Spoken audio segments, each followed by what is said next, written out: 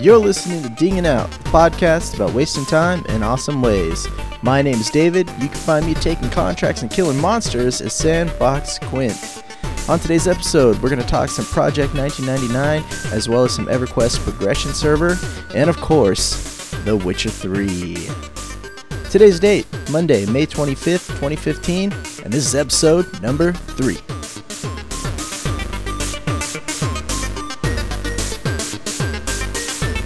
Welcome back to the show, everybody. I hope you all had a nice past couple of weeks. I definitely did. Got to do a lot of gaming. I even actually got to go to the movies for the first time in a long time. Had a little free time.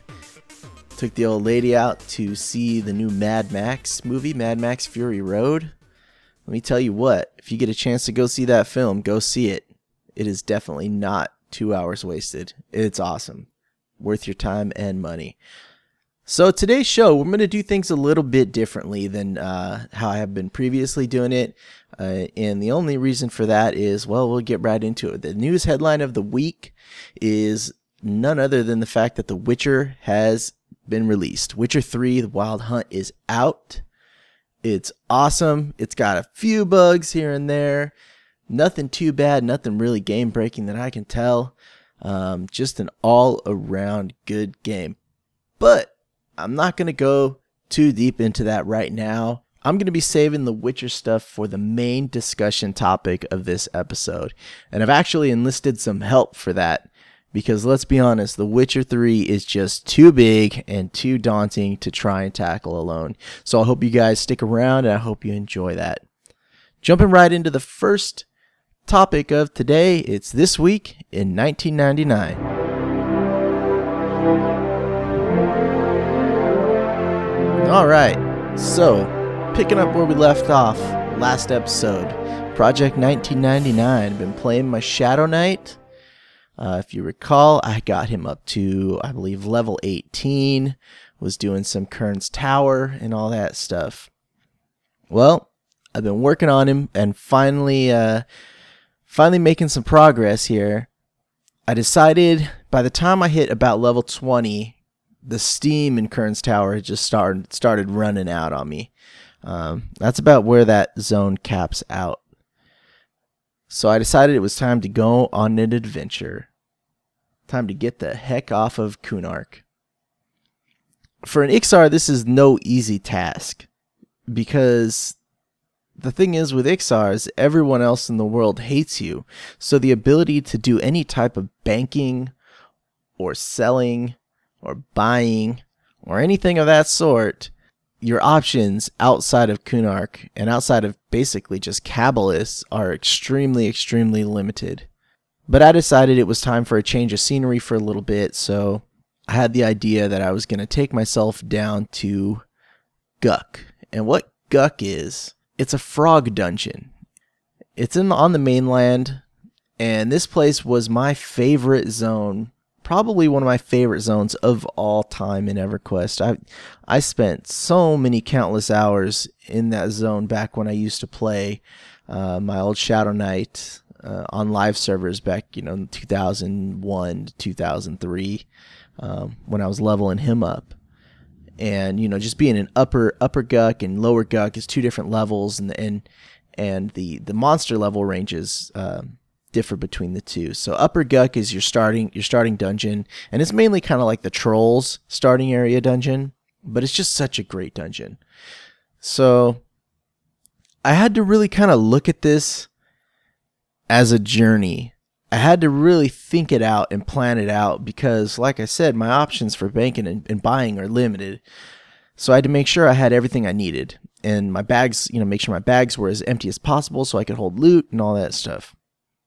So I really approached this as I was, packing up and moving, and I was going to be able to take a lot with me. So I ended up getting a port over to the East Commonlands, which is one of the main central kind of player hubs in Project 1999. And from there, I made my way to the northern desert of Ro and through the Oasis, which is south of that. And I found out that there is actually a vendor in Oasis, which is about halfway from East Commonlands to Guk, that you can buy and sell from. The prices are awful. They still hate you, but at least you can buy food, and I think you can buy food. Yeah, you can buy food and all that stuff. So I made sure to stock up. I stocked up on food. I stocked up on bandages. I stocked up on drink, and then decided to continue on my journey. So keep going south through South Row Desert into Inothul Swamp, and that is where Guk is located off of. And it's basically a frog city.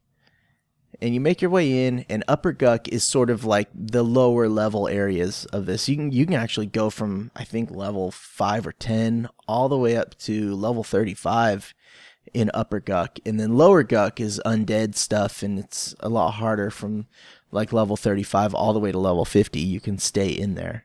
So I've been spending some time in Guk. I ended up getting myself, just sitting there killing monsters, killing frogs, and hanging out in like groups and stuff with people and having a good time. I ended up getting myself all the way up to about level 24. I think that's where I'm at now.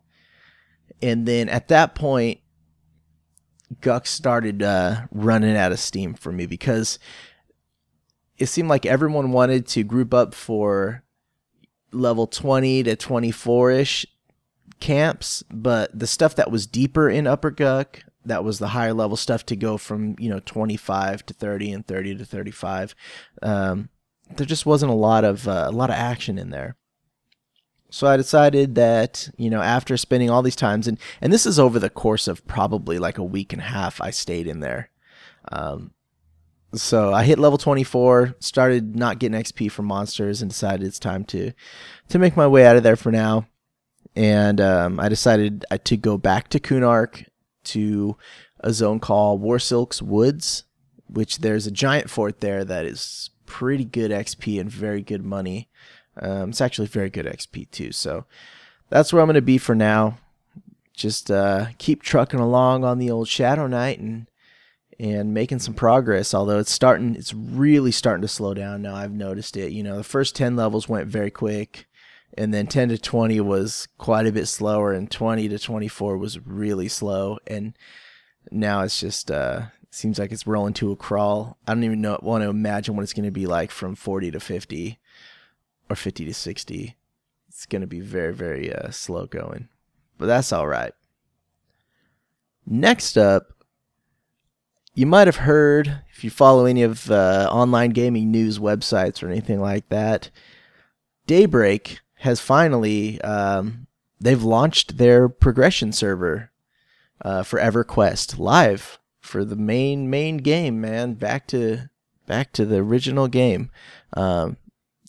So the way this works is they basically kind of rebooted a brand new server, start from the beginning, no expansions. But there are some differences from the way the game was originally in 1999. The XP is faster. I think it's probably about twice as fast as the game used to be, as Project 1999 is. Not only that, they have the player shop in there, the cash shop, so you can buy XP potions and things like that, which I'm not super keen on, but you know what? Whatever. At this point, I'm just like, I have free station cash, I might as well use it. So got some of that. The other main difference is that the new character models are still able to be used, so you don't have to use the old character models, although I prefer the old character models. I kind of like them. They've got a level of charm that the new ones don't have. And then also the zones, they did years and years ago, they did a bunch of revamps on a bunch of zones, like the Common Lands, for instance. So East and West Common Lands were the old zones, and now it's one big zone called the Common Lands, and it's higher resolution textures and better tree models and all that kind of stuff. So those are still in. So it's definitely not the original experience, but it's a chance to kind of make your way through the content in a time progressed period in which it was released, which is kind of cool. And I originally said I wasn't going to go back and I wasn't going to play this, but all my friends started playing it. And so My friends list on Project 1999 for the time being is pretty empty, so I decided to make the jump and roll over there and just decide to mess around and play it for what it is, and it's actually been a lot of fun. I decided this time to roll a cleric because I'm already working on my Shadow Knight in 1999, and I don't want to have 4th Shadow Knight that I've played through. So I decided to go the complete opposite, one of the most sit back and watch TV while you play type of classes, and that is the cleric. If you're in a good group with a good tank and you just want to kick back and not really pay too much attention to the game, you can be a cleric or you can be a shaman. And it's definitely a weird experience playing a healer. I've never played a healer in any game before. And it's kind of a strange thing because I'm so used to, like, every instinct in my body or in my mind is telling me when the monster gets to the group to stand up and fight it and to bash it and to taunt it and to cast damaging spells on it and all that stuff. And with a cleric as a healer, it's like, I can't do that. I have to fight my instincts, and I just gotta sit down. All right, tank's getting a little low, stand up, toss a heal on him, sit back down, let your mana regen. And, sometimes things get a little bit crazy and I'm throwing heals all over the place, or I have to stun something, or if it's getting really slow, then I can, stand up and do a little bit of nuking and throw out some damage. But if I'm throwing out damage, I make sure to never let my mana get below 75%. Just as a rule, because if it hits the fan, I need to be sure that I've got enough mana to try and keep everyone alive. It's kind of a weird thing because I've had a couple of people die on me in a group because I'm still trying to learn it out and stuff. And sometimes someone will just pull aggro on something that's way too strong for them, and they get killed pretty quick. But man, I feel awful when that happens. I feel horrible. It's like, oh man, I'm so sorry I let you die. It's kind of a weird thing. I don't know, but I've been having fun playing a healer. It's a different change of pace, and it's nice. It's good to kind of just kick back and relax and not be super into whatever's going on. I don't have to pull, which is awesome because in EverQuest, one of the group roles is puller. So your group will sit down in a certain area outside of a bunch of monsters. And then there's the designated puller, and his whole job is to run out, grab a monster, bring it back to camp. When that thing gets about 10% health left, he runs out, goes grab another one, bring it out, and the old monster should be dead by the time the new one gets there. And that's, Shadow Knights tend to get that job a lot. It's not one I'm very fond of. So it's nice to not have to ever even worry about that. The other thing that is really awesome about playing a cleric is it is so easy to get a group. Everyone loves a cleric. On the Shadow Knight, sometimes it can be hard because, you're not always in the highest of demands as a hybrid tank. Warriors tend to be okay in getting groups. Shadow Knights, sometimes we're left on our own just to do some soloing and stuff because, there's just sometimes not the group spots open. But man, if you're a cleric and you throw that out there looking for group in the out of character chat or the zone chat, you getting tells right away. Sometimes I'll get tells from 2 zones over, just like, hey, we need a cleric over here. You want to come heal for us? It's like, all right, yeah, I'll be there. And as a cleric, it also is kind of awesome in that, I can go as a level 8, I can go group with a bunch of level 11s or 12s, killing that level of monster, and my level doesn't really affect the group. Maybe my mana pool might be a little low, but for the most part, I get into groups that are higher level than me, in turn getting much better experience per hour, just kind of hanging out and keeping everyone alive. It's definitely a weird experience, but one that I'm glad that I'm kind of doing. So I've got my Dark Elf Cleric. Just started leveling him up outside of the zone. It was kind of crazy. They've been having a lot of issues. Just go into the server issues here. I don't know if they were expecting this many people to actually jump on board with this server, But ever since the server came out, I mean, the whole entire first day was shot. There was some bug that happened where people who were rolling a certain class and race combo, I think it was a half-elf bard, were randomly rolling their characters and then popping in at level 50 with a bunch of high-level gear on them, like everything maxed out. It's, so they had to basically take those guys down, pull the server down, figure out what was going on, try and fix it, and put it back up and test it. So it was up and down all day long, and they eventually, the following day from the launch, they just said, you know what, this is too much. We're just going to wipe the whole server, start over tomorrow. So they did that. And then what happens is that you can't even get on the server. They don't have a queue system. They're working on putting one in right now. It might be in by now. But the server is just jam-packed, full of people. And like I said, I don't know if they were expecting this to happen. I'm sure it's a pleasant surprise. I don't know what their server population caps are.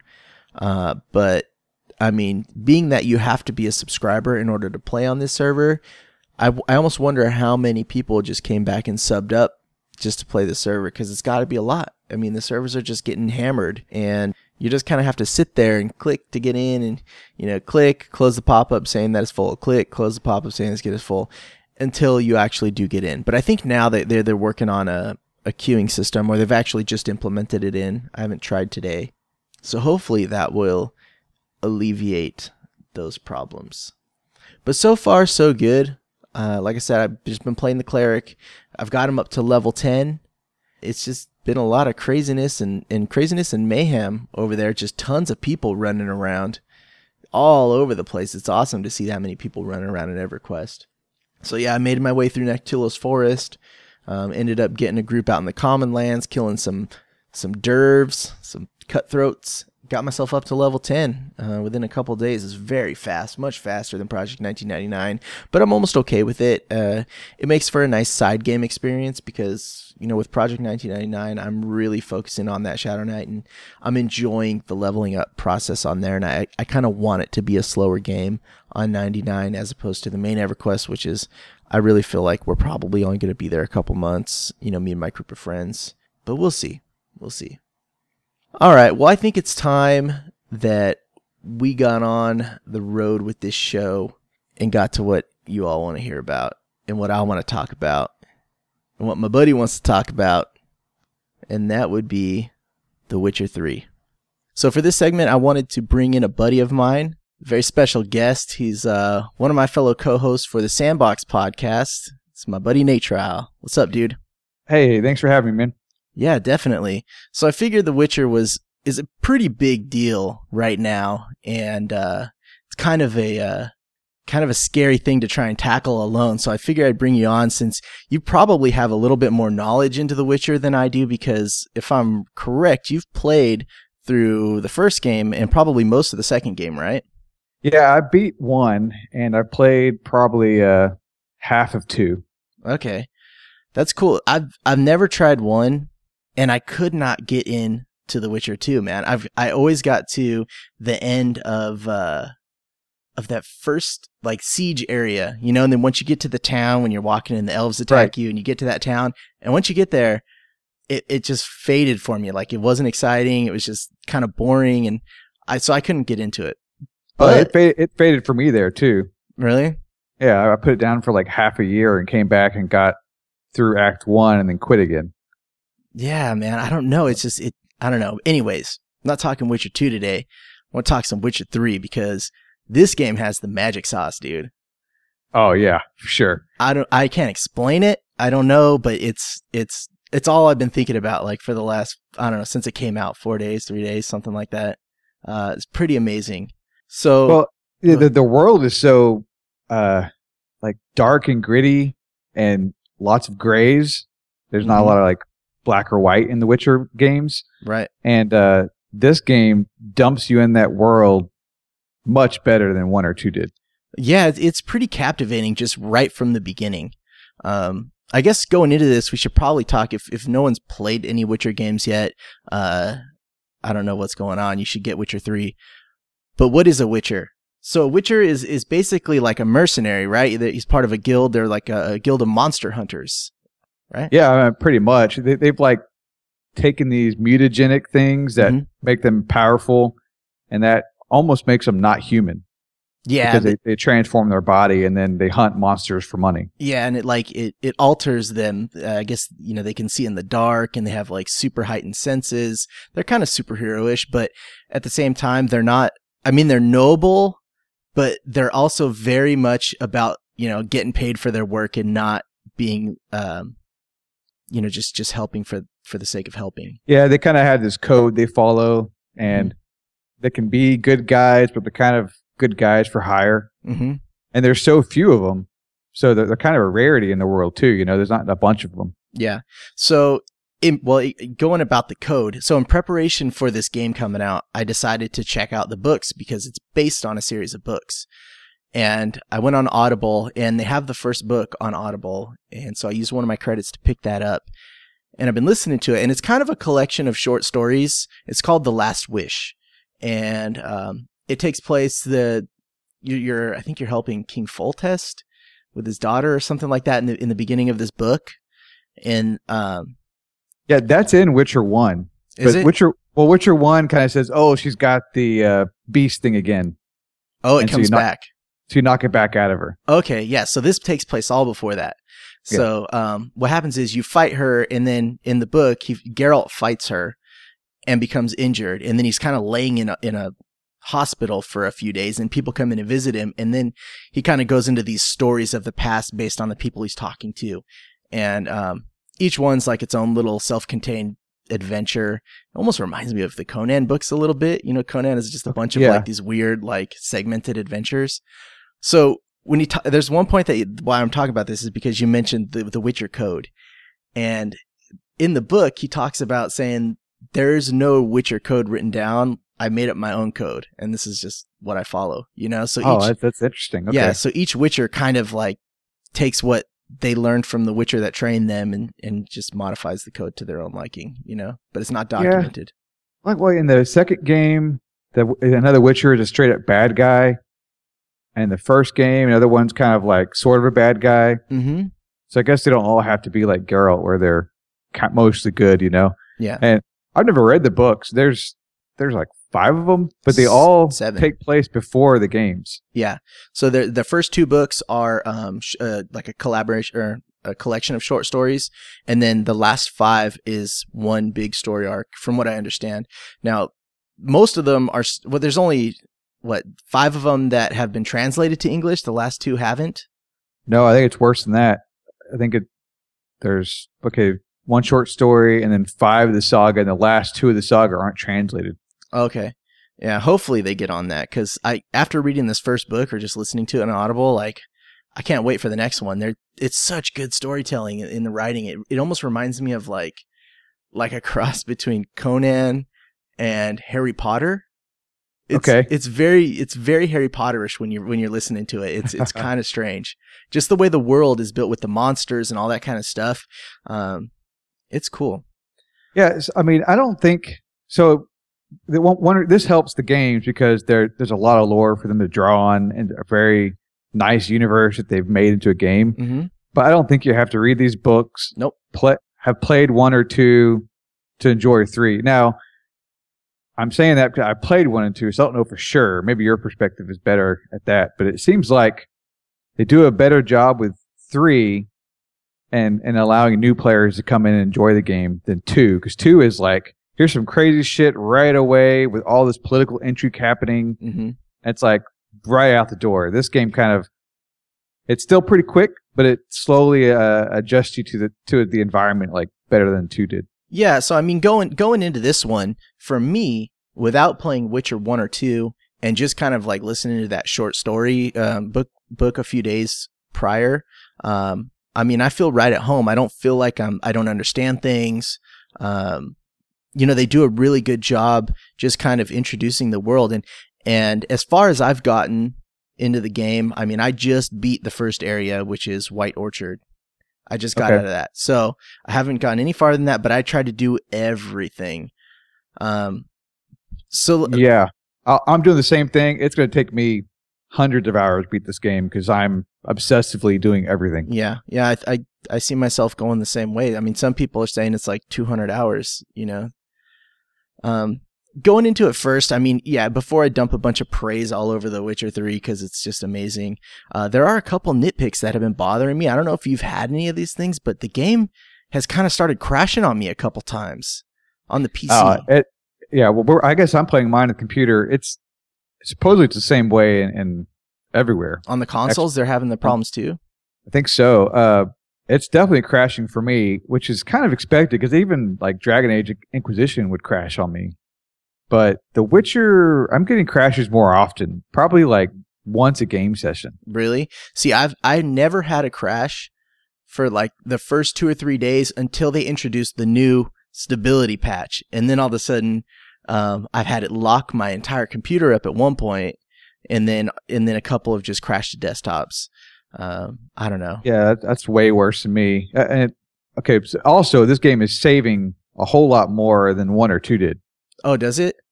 Yeah, I was playing 2 before 3 came out, and I would lose like 2 hours of work. Oh man, see, I figured out that they don't say it anywhere in the options or anything, but quick save is F5. So anytime I do anything, I'm hitting F5 like religiously because yeah, if it does crash, I've had cases where it crashed and I lost about 30 minutes worth of just kind of running around and looting dead bodies all over some battlefield, you know. It seems to always be like a major event. An explosion goes off, a cutscene starts, some kind of triggered event, like a script event, and that's when it would crash. Yeah.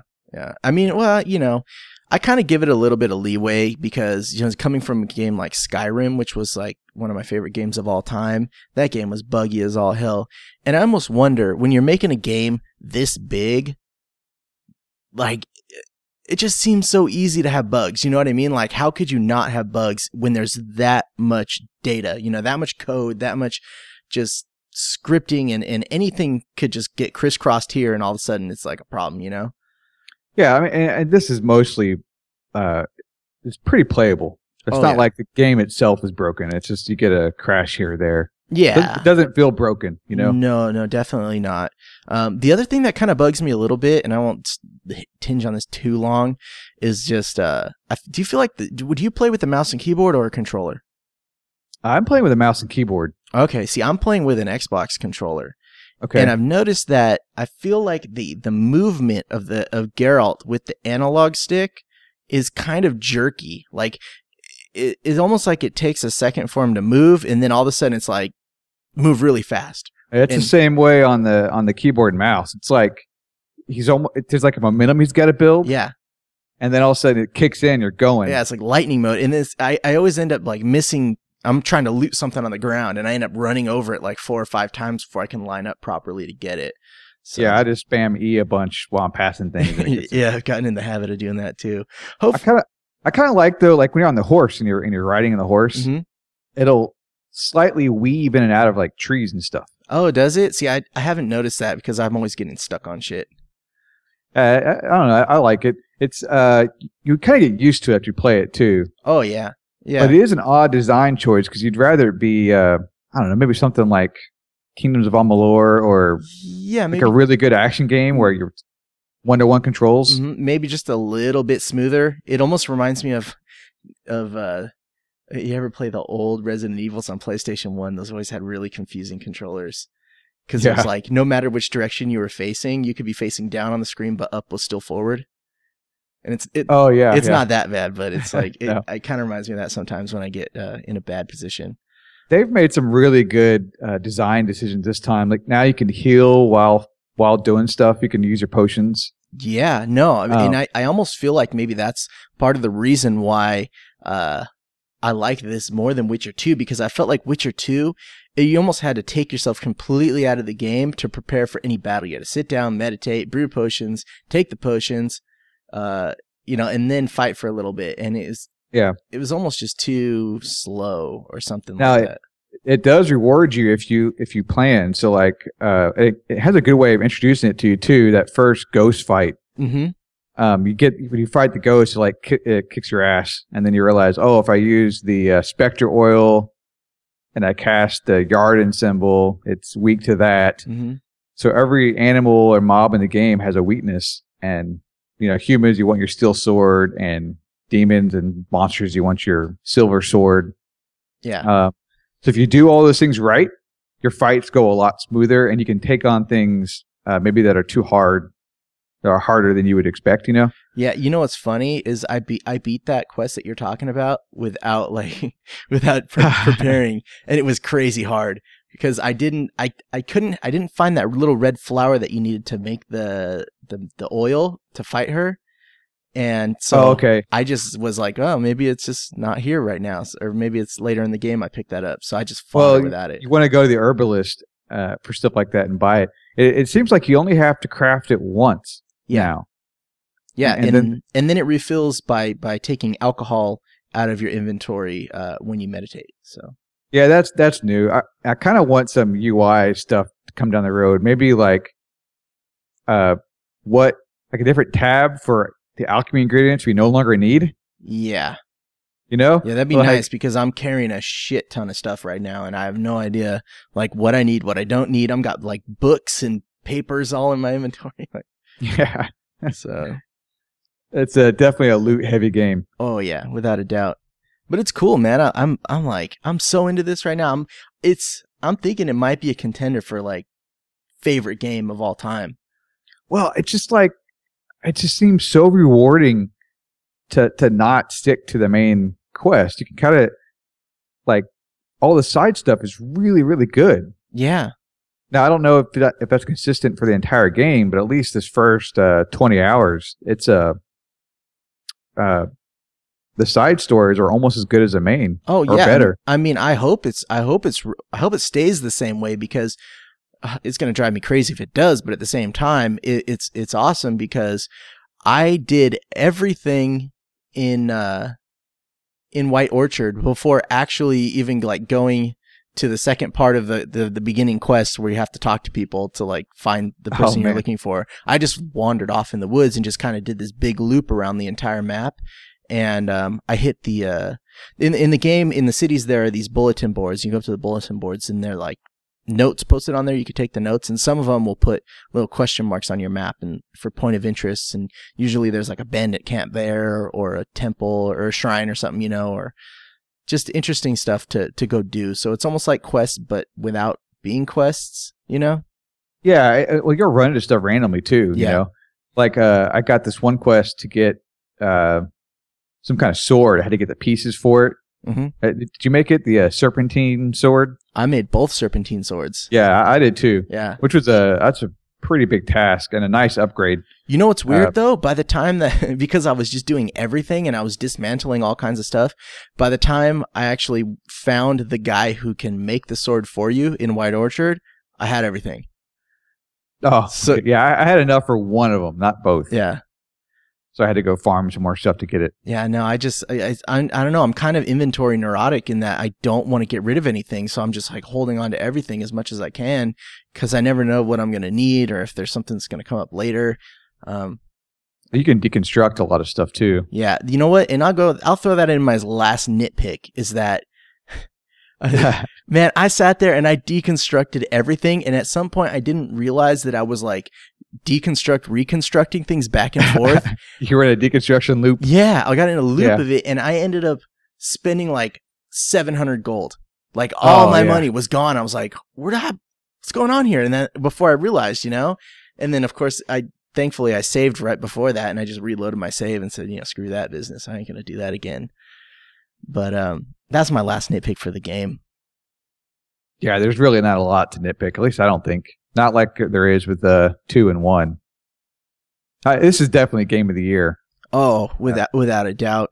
I mean, just graphically, I just sit there. Have you ever had? I'm sure you have. There's one time where I walked out of the inn and it was kind of rainy outside and it was windy, but the sun was kind of peeking through the clouds, through the trees. And when the wind blows in this game, the trees are howling and they're whipping over and if a storm hits, it is so awesome looking. Oh my God, it's crazy. I've never seen a game with this level of detail just to the environment and the world. And then go in somewhere and you can see the storm happening outside still. Yeah. Awesome. It's crazy. The only thing I can say is the the foliage looks nice, but does it have like a painted feel to you? I'm wondering if it's my graphics card. Painted? What do you mean? Almost like they're flat. They're flatter texture without like a lot of depth to the foliage, like the grass and the flowers and stuff. Yeah, I'm not really sure. I haven't really noticed that specifically. I mean, it does seem very colorful, the world, like to me, if you want to say it looks like a painting, but no, I mean the textures to me look amazing. So I'm running the game on, I've got 16 gigs of RAM, i7 and a NVIDIA GTX 980 super clocked, and I'm running the game on, I think max settings. I think it's max settings, and it runs amazing. Like, yeah, we got a similar computer. I've got a 770 though, and I'm probably on like high. What you consider high? You're on high. Yeah. I'll let GeForce Experience set it for me. It's not really high. It's kind of like tweaking a couple things. The hair, if you turn that off, the hair work stuff. Yeah. It's a big, like a resource hog. Is it? Oh, okay. Yeah. I left it on. I just turned everything up, and I'm like, well, I'll see how this thing runs. And there are some moments where the frame rate will skip a quick bit, and I don't know if I'm necessarily running at pure 60 frames a second, but I would say it's somewhere between 30 and 60, and it looks fluid for the most part. Yeah, I'm between 40 and 50 on mine. So maybe with a new graphics card, I would get 60 plus, but yeah, I don't know, man. I'm not getting any kind of hitching. It definitely runs nice. Yeah, I think this is probably the best looking game ever made. I don't know about that. I can't think of anything that looks better. I mean, Skyrim looks good. Skyrim looks amazing, but you have to like put on a bunch of E&B and mods and all that stuff. Like, what else is out there that looks this good? Maybe something not so open, like The Last of Us Remastered was amazing looking. Oh yeah, Last of Us is really, really good. Just things that are more like not so, because with a big open world, they have a hard time really pushing it to the limit, It definitely is good looking though. Yeah, I'll hats off to the guys over at CD Projekt Red, man. You could tell they handled this game with care. Oh, the children, they're like all creepy. Oh god. Yeah, I don't know what it is about the kids in this game, but they're not modeled like kids. No, I don't know. Yeah, they look like weird. Small adults. Mm-hmm. It's like a lot of games do that too. But yeah, creepy, and they say weird things to you when you walk by and all that stuff. Yeah. Oh yeah. So I don't want to go really much into spoilers or anything for this, because obviously, probably a lot of people haven't gotten too far into it. I haven't even gotten too far into it. How far are you? So I am probably story-wise the same place you are, because I'm past White Orchard, which is kind of a nice way to start the game. White Orchard is a self-contained mini Witcher 3. Yeah. Although it's big. But you'll hit the boundaries a lot sooner in White Orchard. Yeah, and I will say that's one thing that kind of jarred me the first time, is when I hit the edge of the zone there, and I was like, well, that's kind of strange. Like, I thought this was supposed to be a huge open world, but then I realized, like, no, this is not the whole game. This is like, this is just a tiny bit. This is a little baby Witcher, and yeah, I was approaching overwhelmness in that, and then I realized, okay, that's not even really, because there's like one notice board, and when you get to the next zone, there's 5 or 6 within, on your little map. Yeah, and what's crazy is that instance of White Orchard. I mean, I think I spent 8 to 10 hours playing through that, and because I was just doing every possible thing. There are whole games that are like 8 to 10 hours. Yeah, I just beat The Order on PS4, and that was 6 to 8 hours. Yeah, and I think Batman Arkham Asylum, the first one, I think that game was like 10, 15 hours, something like that. Like, so it as small as it is, I mean, that could be considered its own little game, and it would be good. And it was all so good. See, most open world games are like, there's a parts of them that are good, and it's just so much filler that isn't interesting. Yeah. Or isn't fun. And this game, at least so far, has not been that way. Yeah. Compared to like Dragon Age, Dragon Age, what is Inquisition, the most recent one? See, yeah. I was so excited for that game, like just ridiculously excited, because Dragon Age Origins was one of my favorite games ever. And it failed to grab me. I mean, I don't know what it is. Well, the second you're off that main storyline, it's boring as shit. Yeah, because you're just running around the woods, and there's constant respawns of like, little camps, and it was just, I don't know. It just didn't have what I was looking for, and The Witcher 3 has it. Something in there that just makes it amazing, and it's like all I think about right now is just Witcher 3. It's like, yeah. Yeah, well, I'm having a hard time trying to play this and like an MMO. Mm-hmm. Because, we like MMOs a lot, and I want to play The Witcher 3, so I've got to juggle these things, and at least right now, Witcher 3 is winning hands down. So I feel like I'm falling behind on the normal kinds of games I play. Oh, yeah, man. I'm trying to juggle this between the EverQuest progression server, and it's just, I'm falling behind all my friends on that game because we're all trying to stay leveled at the same pace, Yeah, I think I'm only like level 4. Oh, well, I'm ahead of you. Yeah, so you got that. Yeah. What do you think about the combat? Like the fluidity of the combat in The Witcher? It is it's probably the best version of combat they've had. Mm-hmm. Because one was like click, click, click, hold click. So awkward Diablo type of system. 2 is just bad combat. Yeah, it wasn't fluid at all. And this one is really, I don't know, it's good. It's kind of simple.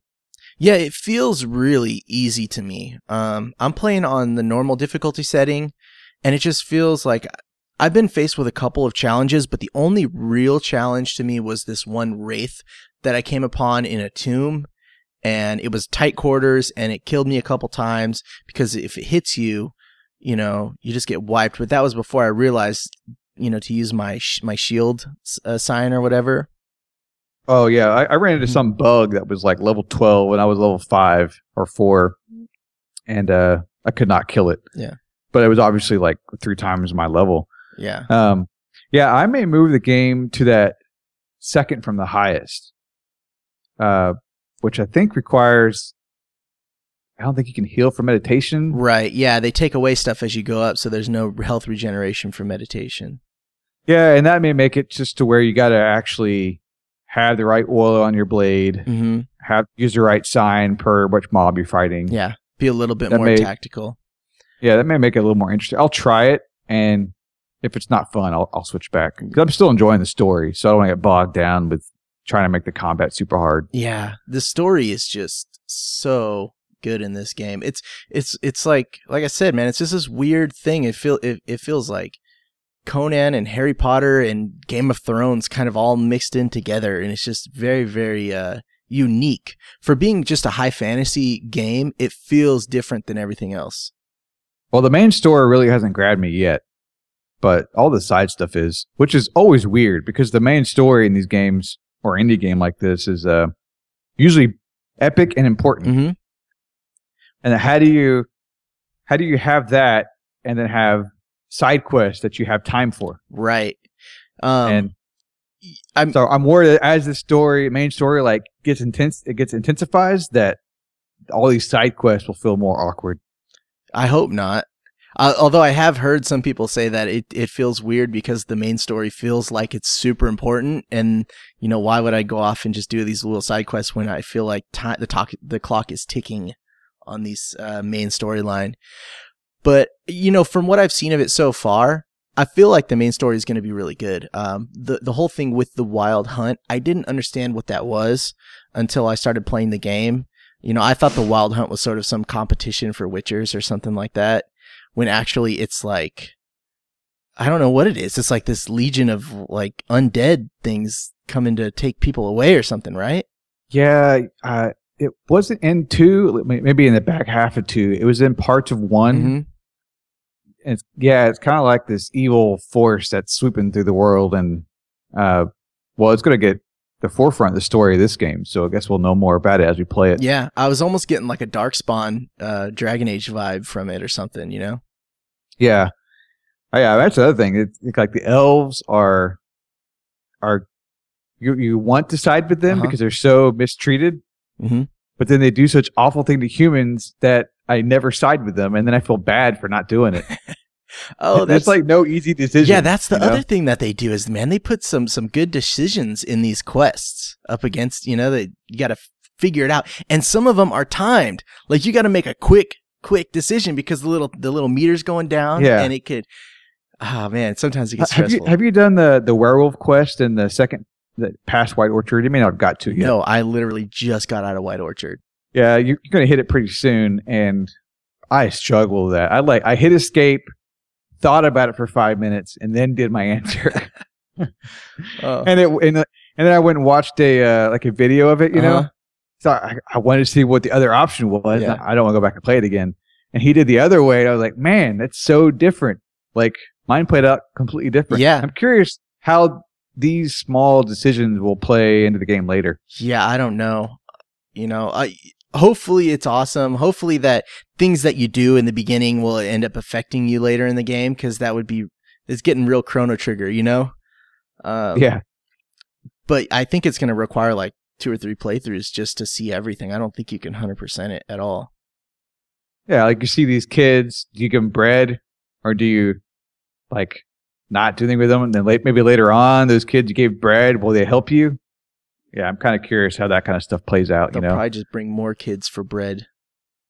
Yeah, probably. So next thing you know, they're stealing your coin purse and chasing them through the city. I don't know, man. All right. Well, do you have anything else that you want to talk about for The Witcher? No, I mean it's a great game. Let's stop recording so I can go play it more. Yeah, that sounds good, man. Well, thanks for coming on the show. I appreciate it. Nate, you can find him over on Twitter at Nate Trial. And hopefully we'll be getting out another episode of The Sandbox soon as Coolit gets back from Mexico. Oh yeah, we'll have stuff to talk about for sure. Definitely. All right, man. Well, thanks again for coming on. Take it easy. All right, no problem. Later, man. Well, that's it for today's episode. I want to thank you guys so much for tuning in and downloading. If you have any questions or want to get a hold of me, please send me an email at sandboxquint@gmail.com. You can also find me on Twitter at sandboxquint, and of course the website is dingandout.com. Also, I've been doing some live streaming lately, so you can find that at twitch.tv/sandboxquint. So thanks again. I appreciate you guys tuning in, and have a great couple of weeks.